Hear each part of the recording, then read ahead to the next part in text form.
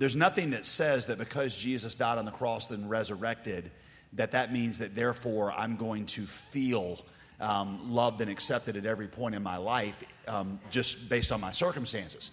And so I have to preach the gospel to myself in those situations by telling me that regardless of what I feel, this is what the gospel says is true, which is why so many of the Psalms are going to begin with the psalmist preaching the gospel to himself. Bless the Lord, all my soul, and all that is within me. Bless his holy name. He's giving himself a command. And the reason he has to give himself as a command is because his heart's not in that place. So his mind is preaching to his soul and his emotions. And so preach the gospel of Jesus' finished work to your wayward, rebellious, sinful, fallen, depraved emotions. And be encouraged. I will. Thank you. JD just summarized 10 of my books. Here's the other 9. That's right. I mean, I do New Morning Mercies every single morning, so I'm just reiterating what Paul Tripp says. Yeah, I think it's really important to understand that no one is more influential in your life than you are, because no one talks to you more than you do. And the things that you say to you about yourself, about God, about life, about meaning and purpose are profoundly important. And I just don't think that we listen to ourselves enough. And when you're in a moment where you're doubting something that God has absolutely said is true, run toward him. Don't run away from him. Run toward his truth. Pound that truth into your brain. Preach that truth to yourself. In those moments when life looks dark, there's not a moment in your life that's more important to have sound, good, biblical theology in your brain. And you may be the only one at that moment that knows what you're going through. Run to Scripture. Run to God's truth. Bathe yourself in God's truth. That's what I was trying to say. Yeah.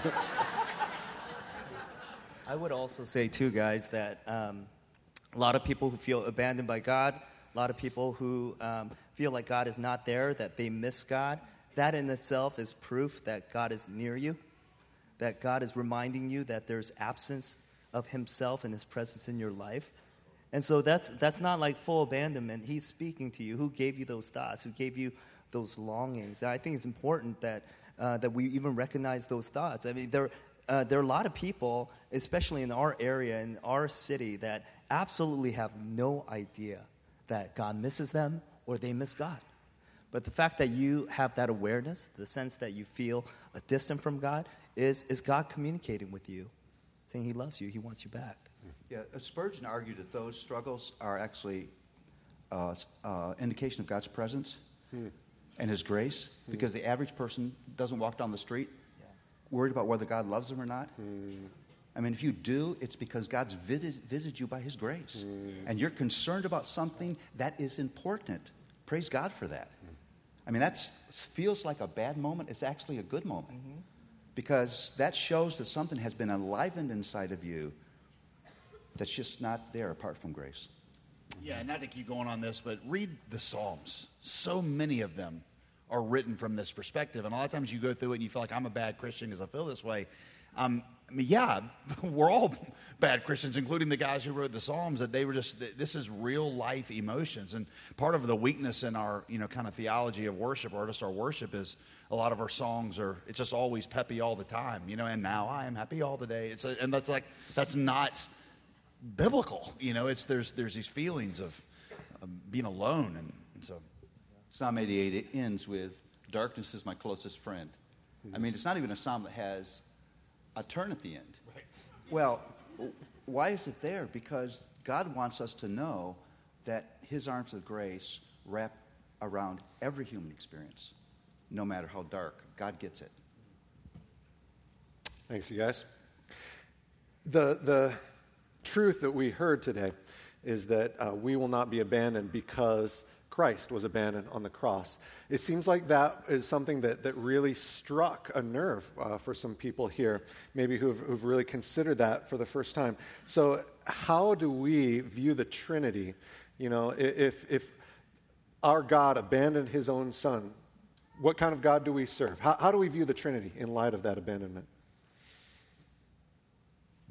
Is D.A. Carson, is he anywhere around here? This would be a great... He's going to be listening to this and reading it. I'll take the first shot at it since it came out of our reflection on Gethsemane. I mean, there are some things that are profoundly mysterious about how the Trinity interacts together. It's not that they're unclear as much as it is just... I mean, Martin Luther has, where after meditating on this very scene, Gethsemane, has this famous scene where he, just says, God forsaken of God, who can understand it? And there's some things that I don't know if we can articulate. I mean, what we understand is that God is one, that he is a unity and he exists in love. And then as an act of salvation, God turns his face away from his son so that he can let his son experience, Jesus literally on the cross became our sin. Mm-hmm. He became the blasphemer. He became the rebellious. He became the murderer.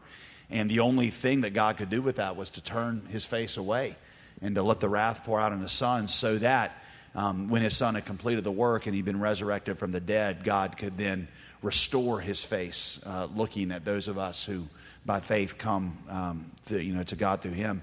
And so there comes a point at which you just bow the knee and you just say, this was not something where God was showing a lack of love. It's where the heights of his love were shown by what he was willing to go through to save sinners. And you just worship. The question, I think the question involves, a lot of people have different takes on it, whether Jesus was just lamenting, and sometimes lamenting is just a feeling but not a theological reality. So that's the question, if it was that, or whether he was abandoned in his humanity but not in his deity. But he's one person, united, unmixed natures forever, yet one person. So I think it's clear, even with what J.D. was talking about him making him who knew no sin become sin on our behalf, 2 Corinthians 5. And, God pouring out his anger and Jesus doing in 6 hours what it would have taken us an eternity in hell to do. I think it's profoundly mysterious, and I love the fact that God gives us stuff to write in commentaries with sub-points that no one can actually come up with a good answer to, that leaves us wanting for heaven more.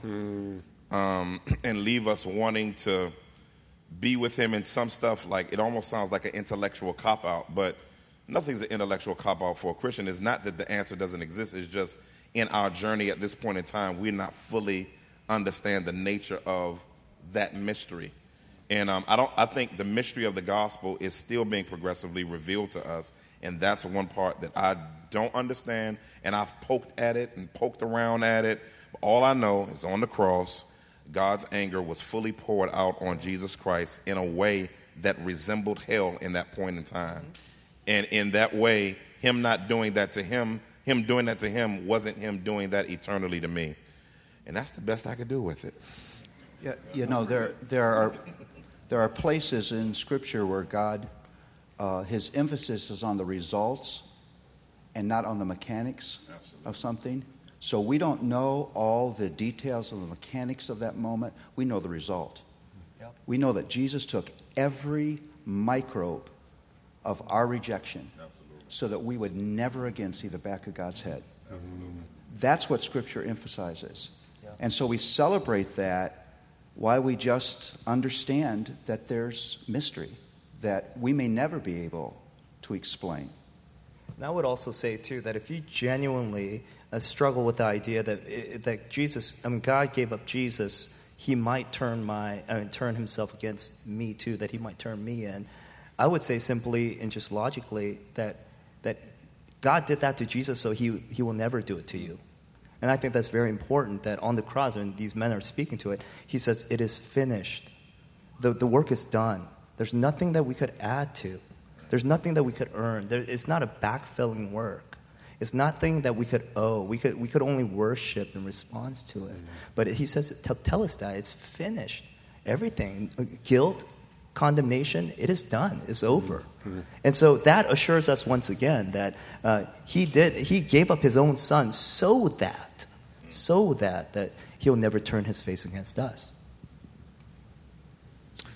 So, out of that extreme love that we've experienced from God, Eric brought out the fact that we're to reflect that love to the world around us. Example being leaving the edges of our field for the needy to glean. And the question was, what if we feel apathetic about that? What if ministry to the needy is just not striking our heart the way that it should, biblically, that we know? One of the things that I think in Western culture we struggle with is hyper-meisms. And that hyper-meism is if I'm okay and my sphere is okay, everything's okay. And one of the challenges of living a gospel-driven life and a Bible-soaked life is it seems like God had this disposition towards those without that we had to actually put ourselves in a position to turn their direction. It's interesting when Paul in Galatians chapter 2 went up, it was almost like he had a chip on his shoulder. Like when he said, I went up to Jerusalem, and they asked me what I believed. Like the apostles co-opted Paul, and he's like, they asked me what we believe, and I told him, he said, not that it proved anything about my apostleship, because God already proved my apostleship, sure, and then they gave me the right hand of fellowship, and then they said, don't forget about the poor, and he's like, what? I already take care of the poor. Like, that's a part of my calling. Did you read Acts chapter 9, where it said to Ananias, where God told Ananias, they told him to go to the kings and go to everybody, and then don't forget about the poor. I've been going to the poor before y'all went to the poor. Y'all ain't know nothing about being poor. And matter of fact, I'm going to write some letters to some churches and make them give you money because you're going to be in poverty. So how am I not going to forget about the poor when I ain't forget about you, right? You know what I'm saying? So, there you go. And so I think that there's this. You go. And so there's just this push in the scriptures to force Christians out of apathy. Like, we're supposed to be comprehensively sensitive to brokenness. When you look in Psalm 34 and when you look in, Psalm 51, it says, God is near to the brokenhearted and those who are crushed in spirit. And so I think that if you go all the way, constant Christ, born into poverty, his mom as a toddler, his mom and his stepdad, they're poor because they use the poor offering of Leviticus. So I'm like, apathy happens when you don't allow yourself to have proximity. And without proximity, apathy is always inevitable. And I think that when you look at a Romans chapter 12, everybody stops at verse 2. But when you read through Romans 12, it's the passage that breaks our apathy.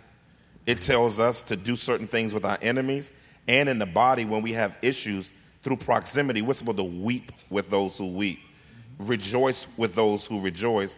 And even Ecclesiastes, Kohelet chapter 3, tells us that there are seasons where we'll have rejoicing, but it shows, like Kohelet, or Ecclesiastes lets us know, like Christians can't be apathetic because we're the deepest feelers because of the fact that we've had our Imago Dei reignited by Jesus Christ's death on the cross. So, yeah.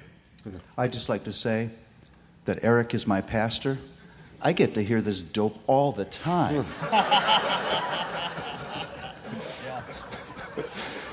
And your comment was?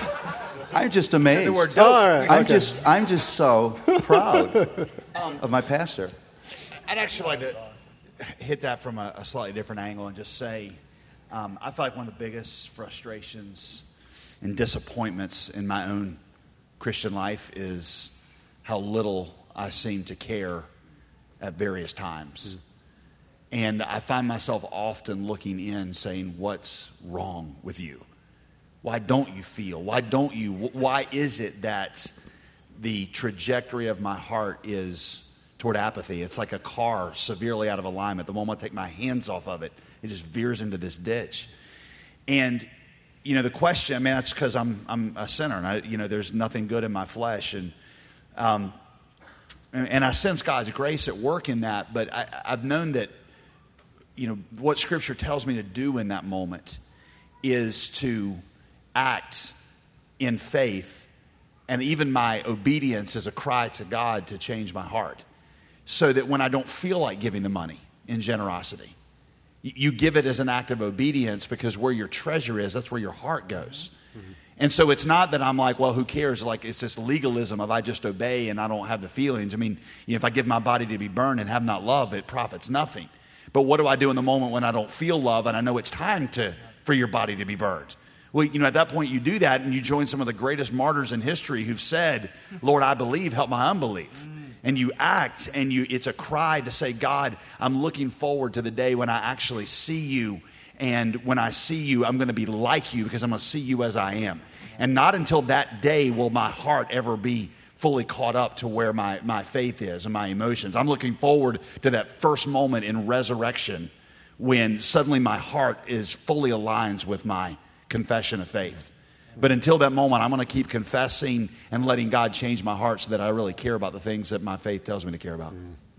And I think that, JD, hitting at a connection I think is very important. I am persuaded that compassion grows best in the soil of confession. Yep. That the more I say, I am the poor person. Mm-hmm. I have massive inabilities. I am a failure. I am all those things. I am the neediest person ever, apart from God's mercy. No one gives mercy better than a person who's just deeply persuaded they need it themselves. Amen. And it's when I'm not confessing and self-righteousness grows, I begin to attribute to myself success and ability that just is not true. That's right. I mean, you think of how little you actually control in your life. Yeah. How that everything you have that is of any value at all is a gift that's been given you. Amen. That you couldn't have earned, you couldn't have achieved, you couldn't have deserved. And the more you're there, the more you're one with anybody that you would come across that's needy. And your heart is not filled with a sense of entitlement. Your heart is filled with a sense of praise and mercy. And when you're there, you're more apt to give mercy. And I can't add that much more to what's already been said here. But just going back to the question, just my confession, just hope you could feel the freedom just amongst all of us here. We planted our church 6 years ago, and I remember 2 years in, I just realized. Now I didn't know this, but I just came to a realization 2 years after saying, I don't think I really like my neighbors. I don't think I love them. I just don't.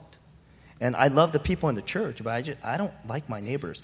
And if you know anything about our city in Fremont, it's the largest Afghani population outside of Afghanistan. And I just didn't have a lot to relate to those people. I mean, white picket fence, people with dogs and kids, I'm great. I'm in there. But with these people, I just could not. Like, they shut the garage doors.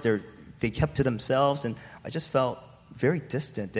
And so much like what these guys are saying, I would just encourage us to simply confess. Just confess. And the question is, why confess if Jesus already forgave us? Hey, work of the cross. Why? And I say confess because through confession, you get that intimacy back. Talking about, yeah, he forgave us. The work is finished. But you confess because you want that intimacy back with the Father. I think you need that intimacy to actually activate once again the Imago Dei that's in us through the work of the Holy Spirit. Mm-hmm. So yeah, that's why I confess. And I remember 2 years into our church, I did that, and I had another overhaul of a season where I just had to confess again just recently. Mm-hmm. I don't like my neighborhood. I don't like my neighbor. I can't say this out loud, but that kind of stuff. And I got my intimacy back through that process. I'll give you a quick. I don't like dogs.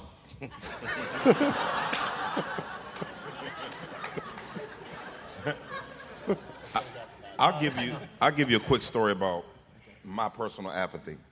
I grew up in the inner city of Washington, D.C. during the crack era. So late 70s through the 80s. And I went, most people in my position, particularly African Americans, you go to college to get out of your neighborhood and go get a job and never come back. That was my plan. In other words, I was building my life to be apathetic. And that literally was my goal. I wouldn't say that then, but literally I was building my life around apathy. And when the Lord called me to ministry, I said, well, God, you got open season. Call me whatever you want to do. But Lord, I'm not going to the inner city. I'm not going to plant churches, and I'm not going to raise money. But anything outside of that you want to do, we good, And the triune clique began to laugh on the thrones that they sit on as they were like, Dag, before the foundations of the world, we've called you to church plant, to raise money, and to go back to the inner city.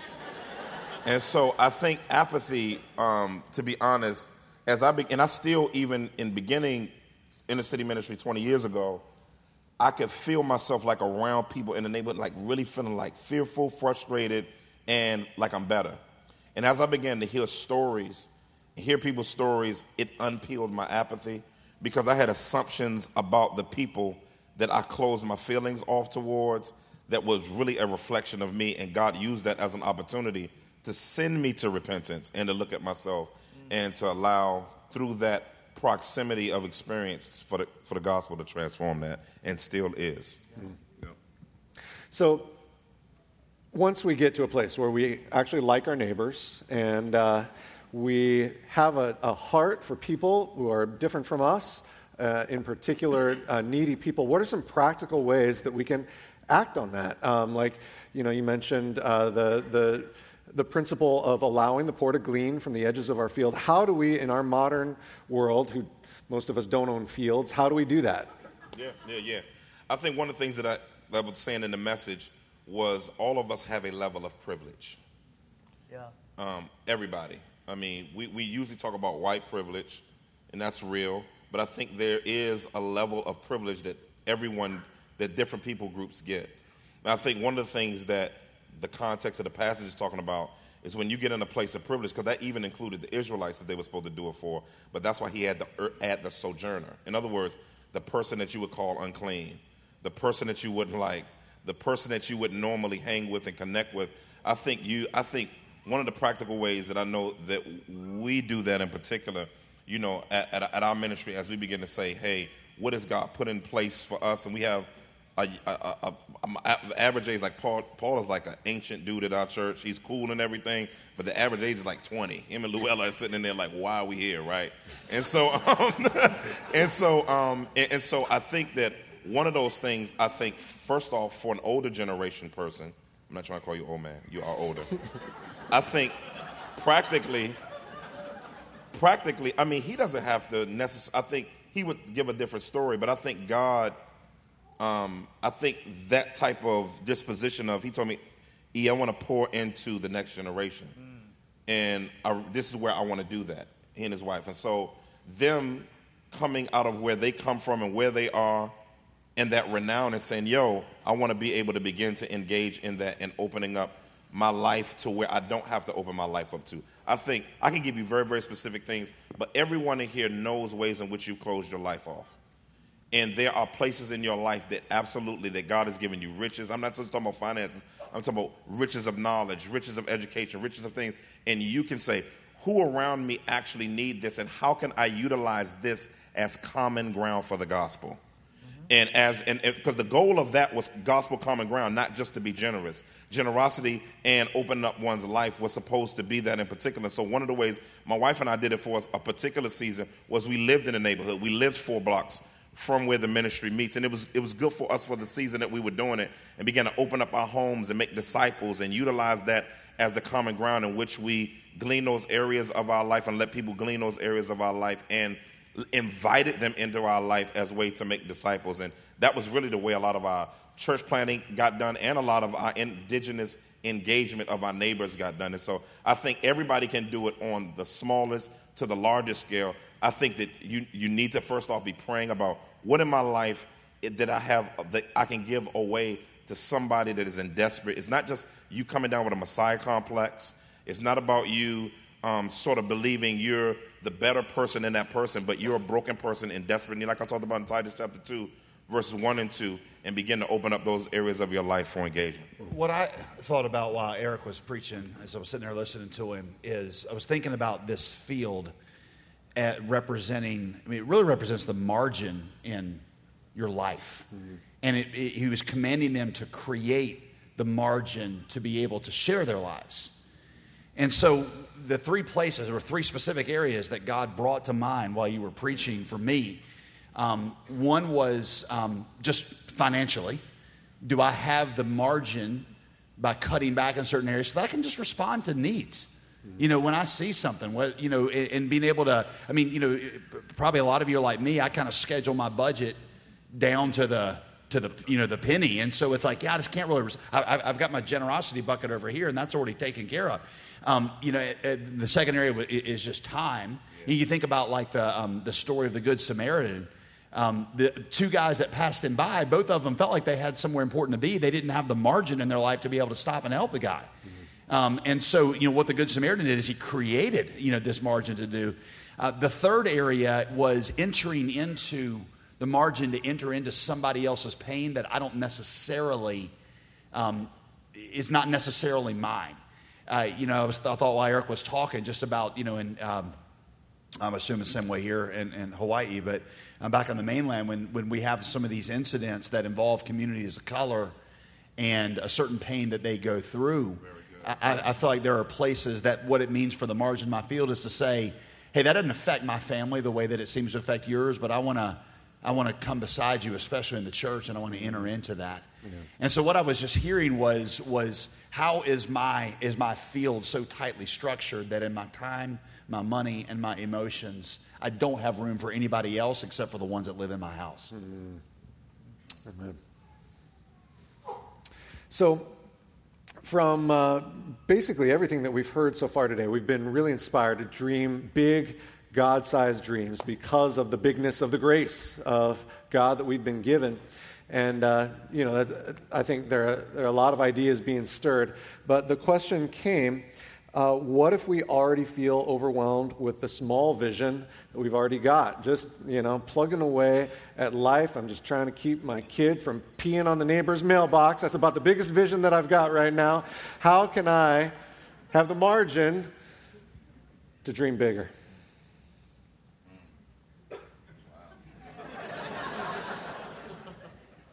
I would first say that preventing your kid from peeing into the next mailbox is a huge vision. So that's an incredible vision. So you go, dream big. In addition, honestly, this is a question that I keep asking myself. I'm like, God, why would you even use me? In that sense, I think every vision that we have is huge. Like Paul, you're saying, how can we expect God to use us if we're so wretched? I mean, everything that God does, we're not in control of it. He is. And every vision and every, obligation and duty and a sense of calling that we have, I think if it's given by God, I think it's a huge thing. So I don't know if, lack of margins or whatever, but whatever you're pursuing right now, loving your flock is not a small dream. I'll just say that. Loving your church, loving your people. I mean, Scripture is very clear in John. That's how the world is going to know, that God exists, that Jesus is real, that your love for one another. That's not a small dream. There's just too many stories in the Bible of people who served God faithfully and saw very little results in their lifetime. I mean, we just know too many of those. We know too many examples from church history. Adoniram Judson for 7 years in Burma, now Myanmar, without a single person coming to faith in Christ. Hudson Taylor was that way for many of his years as well. That we know too many to be able to say that if you're faithful to God and you are full of faith, then it's going to end in this explosive type of thing. But acknowledging that is not the same as realizing that there is a movement that is happening that is turning the world upside down, of which you get to be a part. And realizing that we see this march toward Revelation 5:9. And we see Jesus enthroning himself at the head of every single culture, and realizing that in some small way, even these piddling kind of efforts that I'm making are one day going to be swallowed up in something that is going to be such overwhelming victory that we're just going to look back and say, my God, I can't believe you used me to be a part of that. And I think God gives us glimpses in our lives. I think we have to be willing to labor without those glimpses, just by faith. But to go back to Adoniram Judson, who I told you, labored for 7 years.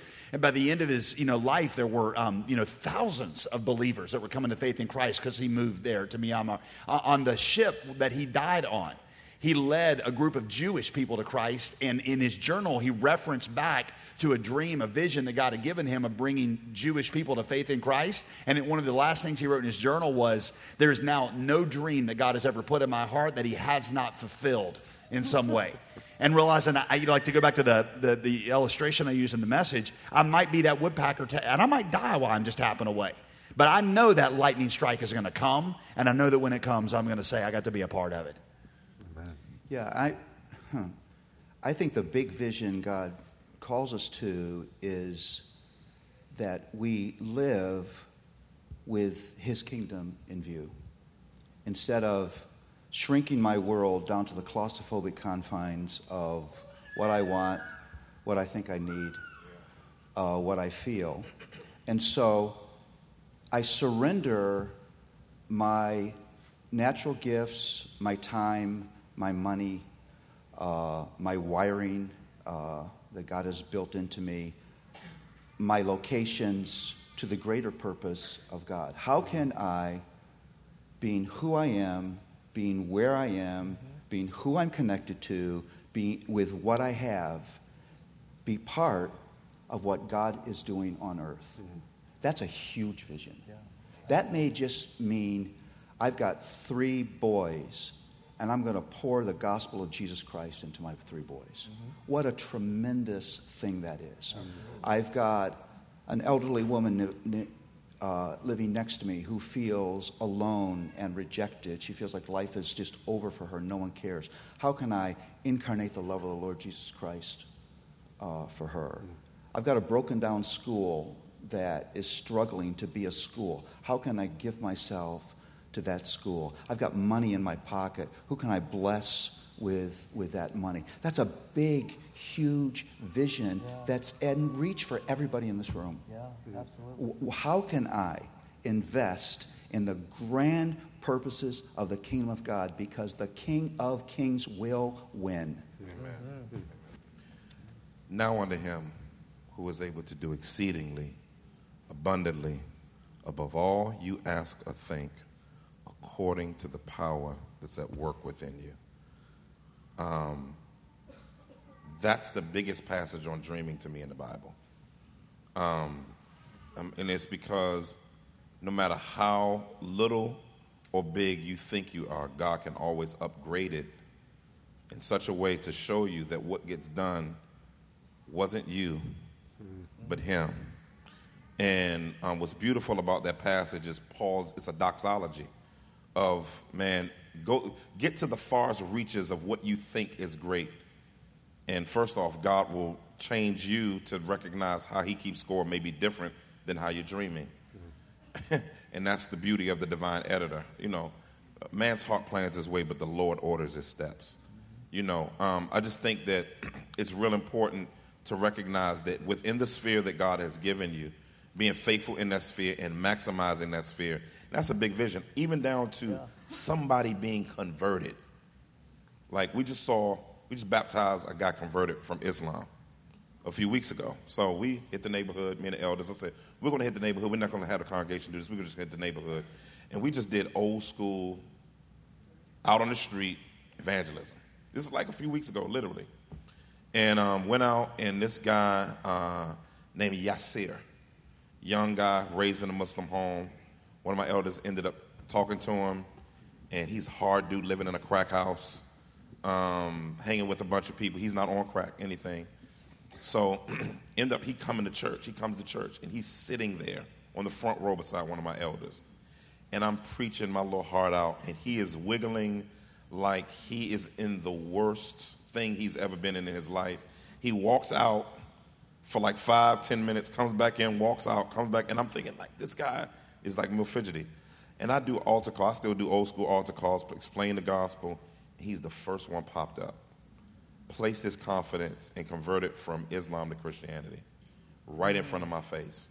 Amen. To me, that's a big vision. Yeah.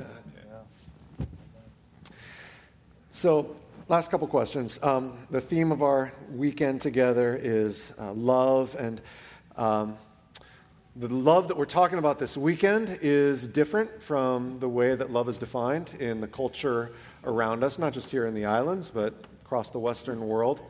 So the question is, how do we respond to people who call us unloving? Because biblical love is different from the love of the world. How do we respond to that?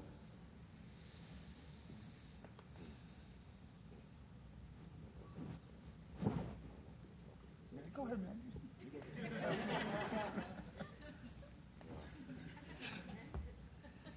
I feel like the question behind that question is certainly the LGBT question, because I feel like that's the issue that probably we see this most often. And I think our world puts forward a false narrative that love equals acceptance on that. I don't think it's a narrative that makes sense, because we don't apply it in any number of other ways. And I think we have to counteract that narrative by saying that the love that Jesus showed was a love that was full of grace and truth. And grace, one without the other, is not Jesus. Truth without grace is fundamentalism. Grace without truth is empty sentimentality. That Jesus' love, in order to really be love, was grace and truth. I think what we as believers, typically groups like this one, we're by God's grace, we're good on the truth side. Where we probably end up falling down is on what does it really mean to love someone with grace after you have told them the truth. Probably the most misused verse on both the Christian and non-Christian side of the Bible, in my opinion, is the verse, "Judge not, lest you be not judged." To the non-Christian, that means that you're not allowed to say that something's wrong. To the Christian, they don't really know what it means, so they just kind of keep their mouths shut. But according to what Jesus did, Jesus, the one who said that, he spent his entire ministry calling people out in sin. It wasn't, not judging is not telling somebody the truth. It's what you do after you tell them the truth that determines whether or not you judge them. Because what did Jesus do after he tell us the truth is he brought us close. He loved us beyond that. And so I think there's this element as we love people. I've heard it said like this, and actually you could misinterpret this phrase, but we have to love people more than we love our positions on a particular subject. So my position, and it's a biblical one, that homosexuality is sin. I actually love my gay friend more than I love that position. Not that I'd ever compromise that position, but that I love them over top of that. And I say, this doesn't cease our relationship. And you and I, we can talk about this and we can disagree with it, but after telling you the truth, I'm going to keep reaching out to you to bring you close. Mm-hmm. Yeah, it's very important to understand that grace never is calling wrong right. If wrong were right, there'd be no need for grace. The assumption of grace is that wrong is wrong. But what grace does is moves toward that person, not away from them. Quick condemnation, separation from my life, I'm out of here. Grace does not compromise wrong, but it moves toward that person in love and tenderness and faithfulness and mercy and goodness and all those fruit of the Spirit. That's what I want my approach to be to that person, even though I would say the lifestyle that you've chosen to live is morally wrong in God's eyes. I tend to think that in this particular issue that JD brought up, I don't think that they're responding to our doctrine of love. I don't. I think they're responding to the disposition of broader evangelical Christianity towards the issue that has been the culture of it during modernism. Modernism was a railing sort of, Christianity was the good old days of Christianity was a little bit different towards how it communicated towards sin. I think the culture of how we communicated towards Christianity, but towards a particular thing like homosexuality was very, very different. And so when they hear our understanding of love, they don't hear our doctrine of love. They hear our angered disposition towards that being a sectarian form of sin.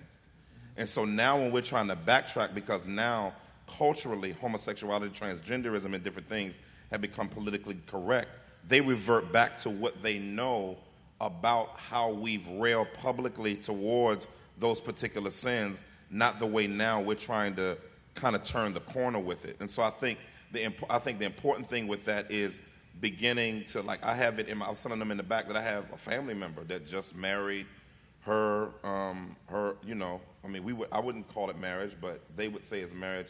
They didn't invite me to the wedding. It breaks my heart. Not that I didn't get invited to the wedding, but that I've shared the gospel with her and for years and thought that there was a profession of faith and different things like that.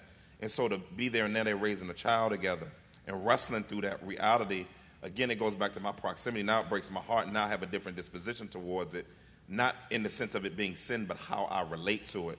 And so now, because she assumed how I was going to respond, when I got around her and her significant other, and I began to I didn't even bring up I cringed a couple of times inside of me, like when she said bae, and I was like, oh God, you know, I'm just being honest.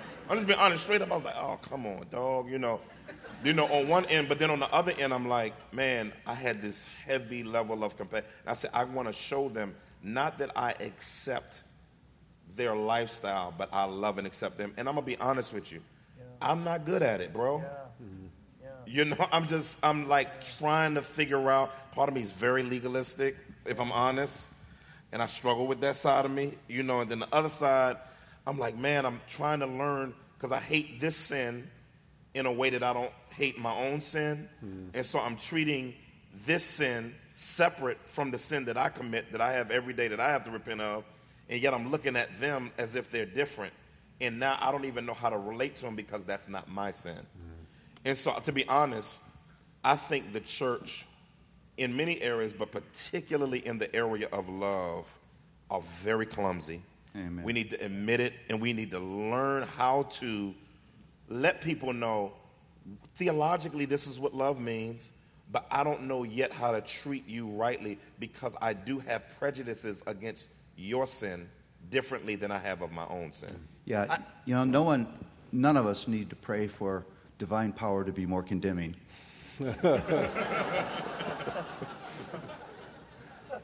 But everyone in this room, including this man, needs divine rescue to be more loving. Absolutely. It is so much easier to condemn than to love. And I think that in some of the responses to us, we should just take it on the chin. Yeah, that's right. We have often been a self-righteous, condemning community. Yeah. I think it's wrong, morally wrong, to view any human being as a sin on two legs. Absolutely. That's a despicable view of a human being. Mm-hmm. Do we recognize that sin? Of course we do.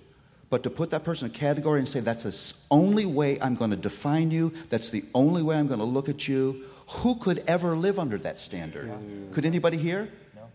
None of us could. It's wrong. And so we just have to confess that we've blown it. Mm-hmm. And that it is always easier for us to condemn than to love. And would God meet us in His grace and hammer us into people who love. Yeah, if I could just give just real practical, just application to some of the struggles that we might be feeling. Just in our church, we live in the Bay Area. This is pretty prevalent. This is a prevalent issue.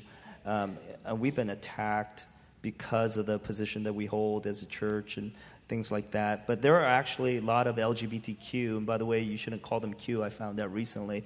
You shouldn't call them queers. It's an inner term. They could call themselves each other queers, but we shouldn't call them queers. Made that mistake, so hey, pro tip right there. I'm just dishing out pro tips all day today. All right, but just couple wisdom and just maybe application from what I've learned and how we've dealt with things. It's just real simple. When you have a friend, and I'm all behind what you said, Eric, about I think there are a lot of misinterpretations of how we love, and one of the best things that you could do to a person who is in that tribe is to ask, would you tell me your story? Because there are a lot of LGBTQ community members that actually attend our church. And every time we identify they have beef with me, I just simply ask. I'm like, could you tell me your story? And honestly, they're dumbfounded. They're shocked. Like, you want to know my story? I'm like, yeah. And secondly, exercise hospitality. Invite them to your house. invite them into your realm and ask them the question. And the third question, I think, is really practical, and we teach this to all of our people at our churches. Ask them these 5 words. What does that look like?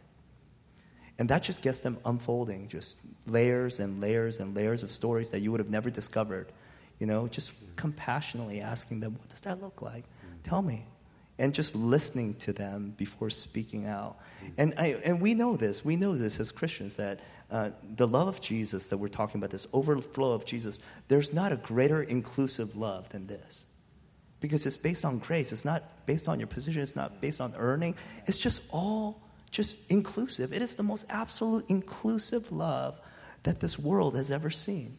And so I think a big portion of the pushback from this community is that the church has not done a very good job in displaying this love. And I think it just starts with just inviting them and listening to them and saying, hey, tell me your story. Mm-hmm. We recently had a lesbian married couple who came to faith in Christ. Really, through our church, but in large part through the ministry of one of our small groups. And it was a real difficult time walking through them about what does that look like, because, in maintaining the integrity of the church, not wanting to compromise things, but realizing, C.S. Lewis in Mere Christianity talks about other sexual issues, and he's like, if this is really, really troubling for you, why don't you punt that for a little while, and let's deal with the lordship of Christ, and let's deal with his love, and let's get there. So what does that look like on the local church level to realize, hey, maybe we're not ready for this conversation yet. Maybe we need to be talking about Jesus and learning more about him, and I'm going to postpone these questions. That's something that is just going to require a lot of wisdom and a lot of leaning into the Holy Spirit. I think that I couldn't say amen more to what these guys are sharing. If we are beginning to live like that, I think we'll find that our church has become what Jesus was, where sinners love to be around him, and we'll find that with the LGBTQ community as well. I do want to caution that if we do everything right, that doesn't mean that CNN's going to love us. Because, they killed Jesus, they called the apostles any number of things, and so I don't feel like all the stuff that comes our direction means, we've done it wrong. Sometimes I think you'll do what Ryan is saying, and you're still going to get the hate mail and stuff, and you just got to know that you're standing on the line of Jesus and the apostles when you do that.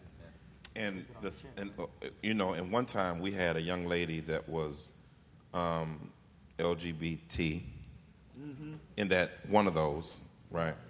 And I think I did a bad job. I've been two extremes as a pastor. So I remember one time having a sermon, and I brought it up, and this girl made a beeline to me and just went off on me because I was a jerk. Then on the other end, I had this young lady who we thought May was, but it wasn't like we were going to say, "Are you?" Yeah. And so she trusted Christ, made a profession of faith at least, took her through baptismal process. She went through membership class, everything. We baptized her. Went to a small group. Now, it's not like you ask somebody, are you heterosexual? Are you homosexual? Like, you don't just, we just kind of just let the chips fall. So she got in a small group, and the issue came up for some reason, and she said, I'm gay, and Pastor Mason's cool with it. And everybody in the small group was like, did Pastor Mason say that to you? And so, and so I get like all of this bombardment of, Pastor, she said you're cool with her being gay and da-da-da-da-da. And so, and I think one of the things that I created on one end was a legalistic disposition towards the first young lady, but then being hypersensitive to it, not really knowing well how to engage and deal with the person that's actually dealing with it. And so there's a guy that one of the guys that I disciple wrestles with it really, really strongly. And so I'm working with him, walking with him, but I'm learning how to not treat homosexuality as pre-justification discipleship for people. And what I mean by that is fix them before they get saved, but treat it as a sin that is reoccurring just like everybody else that gets saved, trust Jesus Christ, and they're still wrestling with those sins and how to walk through it. And I think the church needs to be trained, and we got to grow in how not to treat homosexuality as the ostracizing sin. You can't struggle. I can struggle with porn, and but then you can't struggle with liking the opposite sex, and we believe you're saved. Like, it's one of the only sins that we believe that a person wrestles with, that literally in the back of our minds, guess what we say? They don't know Jesus is Lord. If you knew Jesus is Lord, you wouldn't do that. And so I think I'm just wanting to walk through and see how the Lord works with us as we go through that. I hope that makes sense, what I said.